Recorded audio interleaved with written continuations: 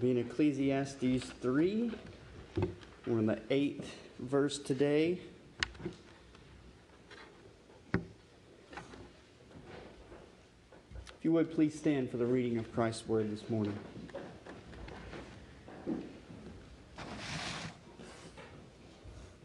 We'll start at verse 1 and finish at verse 8. May you hear the word of Christ. For everything there is a season and a time for every matter under heaven.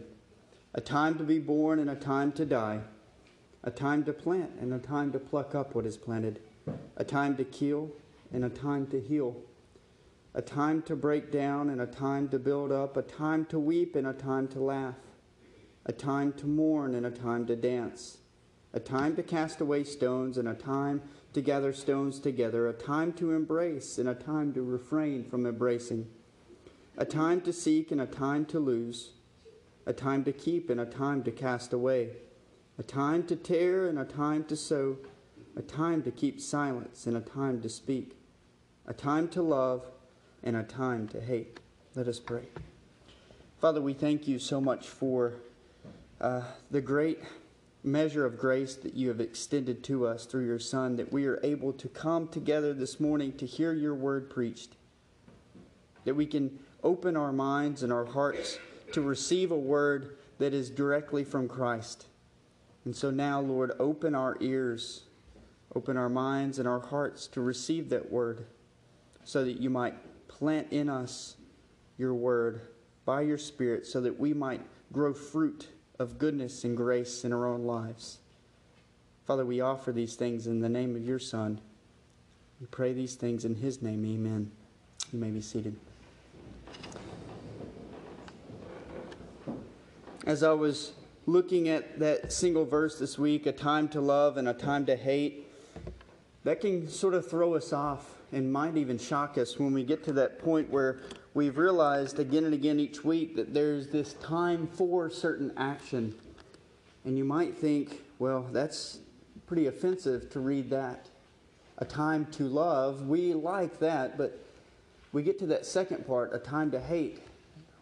What is it in Scripture, or where is it in Scripture that it calls us to hate? That's difficult. And so as I read this verse, I began to think, where in Scripture do I see both of these words come up together? Whether it's a theme in Scripture, a story in Scripture. And I immediately thought of John's epistles, John's letters, or even John's gospel itself. In fact, what you find in John's gospel and John's letters, you have this word of love and hate come back and forth again and again. And so you have a major theme in both his Gospels and his letters of love and hate. And so I began reading John's epistle, John's letter, the first one, and I began to figure out, he's got so much to say about both of these. And the fact is he's writing a letter to a church about a time to love and a time to hate, or really to be hated. And so when I was reading through John's letter, I couldn't help but notice, first, that we don't write many letters anymore, do we? We don't write letters much. We write emails, we write text messages. That's our letter making of today. But we don't write many letters. And for the past couple of weeks, I've been reading Flannery O'Connor, the novelist in the 20th century, her letters. She had sent to all kinds of people, friends, family, editors of books that are reading, preparing for publishing of certain books. And it just reminds me that letters are extremely personal.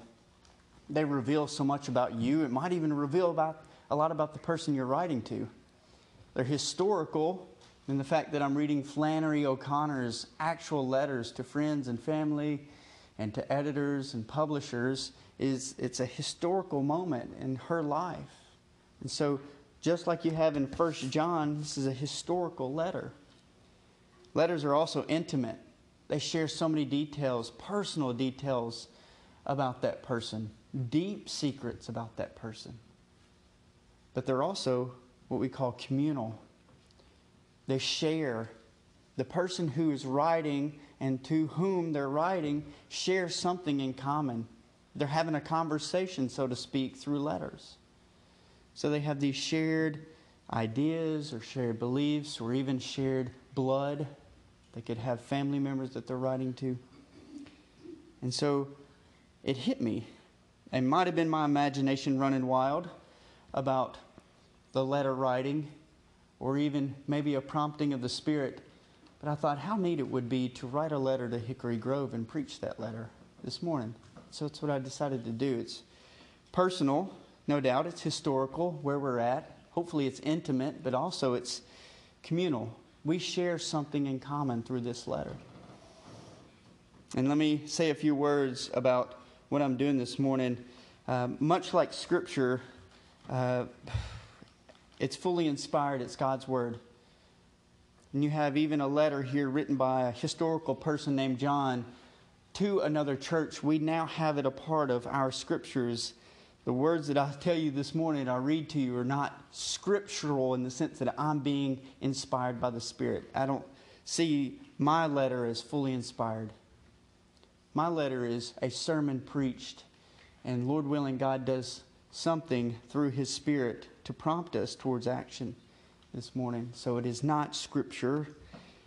But guess what? I use a lot of 1 John's Scripture, and I will walk 1st, 2nd, 3rd, 4th, and 5th chapter, and you could ideally open up your Bible and see me moving along through 1 John. You'll see I'll pull out Scripture here, and then I'll move down and continue with the structure that 1 John has for us. But I want to see how this personal letter is preached this morning and see how the Spirit moves us. So let's begin reading the letter.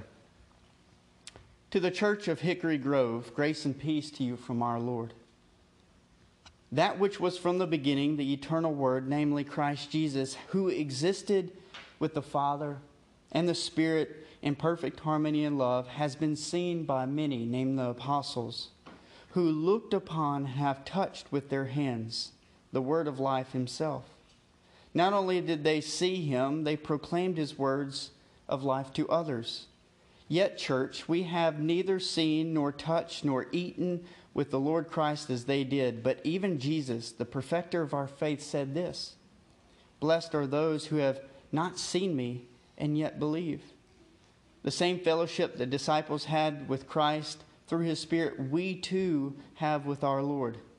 A greater time has indeed passed since those who heard Christ and saw Him, but His Spirit has not changed. We are united with Christ through His death, resurrection, and gift of His Spirit. And also we are not only united to one another, we are unified with one another through Christ's death, resurrection, and gift of His Spirit. And to be in such unity is a joy and delight before our Father's eyes. Yet if we say we have fellowship with Christ while we walk in darkness and hate, we lie to ourselves and do not practice the truth. If we say we have never sinned, we are simply deceiving ourselves, and the truth is not being lived out. But thanks be to our Father, because if we confess our sins, Christ is faithful and just to forgive us our sins and to cleanse us from all unrighteousness. Now, my brothers and sisters at Hickory Grove, I am writing these things to you so that you may veer away from unhealthy habits of sin and brokenness. But if anyone has sinned, we have an advocate with the Father, Christ Jesus, the righteous one. He is the propitiation, the perfect sacrifice for our imperfect lives. And not only ours, but also for the sins of the whole world. Let us then be reminded to practice our faith by taking the perfect sacrifice of Christ daily with us while living out Christ's physical resurrection each day we've been given. Because whoever keeps Christ's word, in him truly the love of God is perfected. By this we may know that we are in Him. Whoever says he abides in Him ought to walk in the same way in which He walked. That is both difficult, but a worthy calling to each of us who call themselves Christ followers. So, beloved of God, let us see the world rightly. And by that I mean this. Let us see the world as Christ and His Scriptures see the world. The way people treat others can be very dark and hateful. And sometimes the way we respond to others can be dark and hateful as well. The culture in which we live needs light, and it needs life. A light that gives sight, and a life that satisfies. Thanks be to God who sent His Son as light and life into the world. But whoever hates his brother or sister in Christ, or even neighbor or stranger he meets, he is in darkness and walks in darkness and hate, and does not know where he's going. I am writing to you to remind you, brothers and sisters at Hickory Grove, because your sins are forgiven in Christ. I'm writing to you, fathers and mothers, because you know Christ, the one who is from the beginning. I'm writing to you, young men and women, because you have conquered the evil one and his evil ways through Christ. I'm writing to you, brothers and sisters, to remember our Heavenly Father always. I'm writing to you, fathers and mothers, because you truly know Christ, the one who intercedes on your behalf. I'm writing to you, young men and women, because you are made courageous and strong through Christ. And don't forget, the Word of God abides in you through His Spirit. Church, enjoy the goodness of God's good creation and beauty He has gifted to us. But do not enjoy and take part of the broken ways of our culture. Men and women have a misguided tendency to exalt and celebrate themselves instead of exalting and celebrating Christ. If anyone falls in love with these broken ways of the world, the love of the Father is not in him. Instead, let us passionately pursue the life of Christ so that others might see that exalting themselves is a fleeting and vain amusement. But exalting Christ, and in this age in which we live, is worthy, eternal, and good. A serious word of caution, church.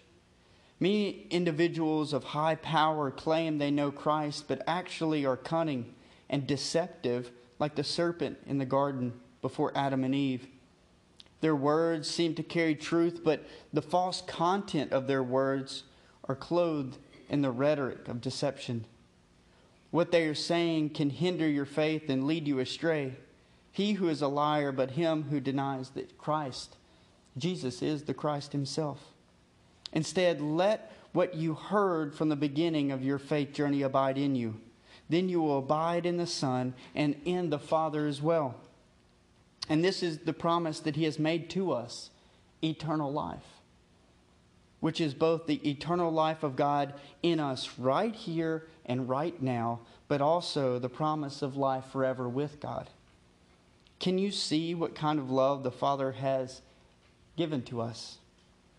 His love is like a hurricane, or we are like bending trees on the shore. His love is an eternal gift, and we can do nothing to pay Him back ever. His love takes up residence in our violent hearts only to calm and soothe them with peace. His love resurrects our dead bones, and His love breathes life into our breathless bodies. Beloved, we are God's children now, and what we will be in the resurrection has not yet appeared. But we know that when Christ appears one day, we shall have restored and resurrected bodies like Him. Him who is the firstborn and author of resurrection. No one who abides in Christ makes a continued practice and habit of sinning. Let me say this more clearly. No one who keeps on intentionally practicing the habit of sinning has either seen Christ or known Him. Church, let us practice the righteousness, justice, and love of God so that we might love our brothers and sisters in Christ. For this is the message that you heard from the beginning of your faith journey, that we should sacrificially and in a servant-like way love one another. Brothers and sisters, do not be surprised or shocked that the ways of Jesus are not found acceptable in our today's world. In fact, some may even hate you for practicing the love of Christ. But let us not be murderers who hate others, but those who speak life and truth in loving and gentle ways. Well, why? Simply this, because we have the eternal love of God abiding in us. And what is the picture of this love? We see it perfectly painted in the person of Christ himself, who laid down his life for us, and we ought to lay down our lives for brothers and sisters also. As you can see, the Christ-like love meets us in our everyday life. For example, whenever food or goods that we might have in our possession, and if we see a brother in need, may we open and not close our hearts and hands to the one who is in need. Church, let us not love in word and talk only, but in deed, action, and in truth. How do we know we are loving rightly and living lives pleasing to God? It's when we keep in step with the Spirit of Christ, whom He has given to us. Speaking of spirits, Church of God, do not believe every spirit in this age and culture. There are many spirits, from false prophets and teachers to many self-help gurus. They are from the ways of the world, therefore they speak from its ways, and the rest of the world listens to them. But we are from God. Whoever knows God listens to us, but whoever is not from God does not listen to us. How do we know the spirits of the world? Well, that's by measuring their words against the Scriptures, the Word itself. And how can you know if these people are of Christ? It is by their love. Does it favor Christ's sacrificial love? Does it unify? Does this love reconcile people and parties of different races, geographies, financial statuses, and maybe even political persuasions? Ultimately, does it look like the love of the Father who sent His only Son into the world so that we might live through Him? Yes, walking according to Christ's Spirit can be frightening. But remember, brothers and sisters, at Hickory Grove, God is love. And His perfect and perfecting love casts out fear. Be not afraid, church, to love others as God has first loved you. And when you see someone hungry, feed him. Someone thirsty, give him drink. Someone cold, clothe him. For those who love God keep His commandments, which are in no shape or form burdensome to us, His people. According to the Father's wise timing, He sent His Spirit upon Christ at the moment of His Son's baptism. It was through these waters of baptism that He began His mission of redemption, and He fulfilled His redemptive mission by His blood on the cross. And whoever believes in the Son of God's mission of reconciliation has been born of God. He is a new man in Christ. I write these things to you who believe in the name of the Son of God, that you might know that you have eternal life in you. So walk in that life. Seek out God and speak to Him, for He hears your cries, your voices, and your concerns. Christ has already given us wisdom, church, and He has given us understanding so that we may know Him who is true, and we are in Him who is true. And that is His Son, Christ Jesus. He is the true God and eternal life.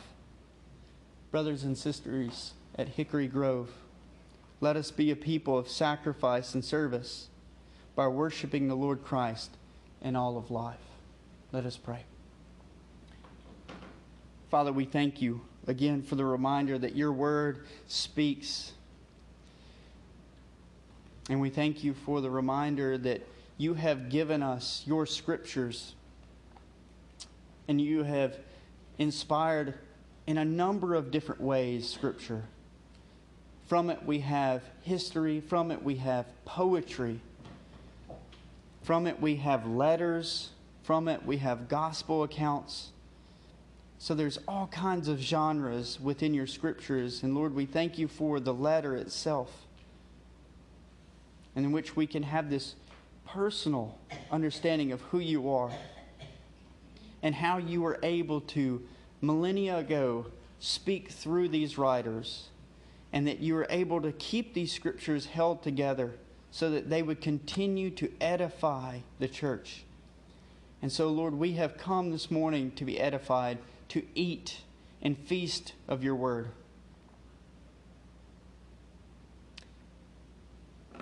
May we be a people who choose to do that which is fulfilling.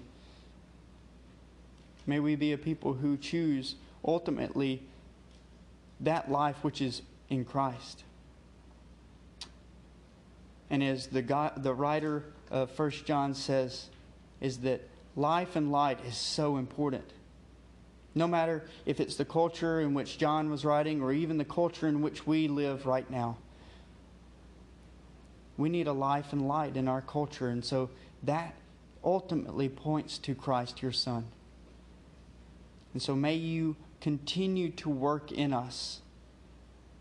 We're not perfect and never will we be. But your love is perfect. And it is perfecting us each and every day. That we might be more and more like your Son. That the world would look at us and recognize that it is your Son's love that works in and through us. And so may we be a people who continue to return to your Son, asking for forgiveness for the broken ways in our lives, but also asking for wisdom to point us in a new direction. May we be that people this week as the body of Hickory Grove, so that the other communities, our city, can point to us and say, that must be a people of Christ, by the way that they display and demonstrate Christ's love. May we be known for that this week. We offer these things in your Son's name. Amen.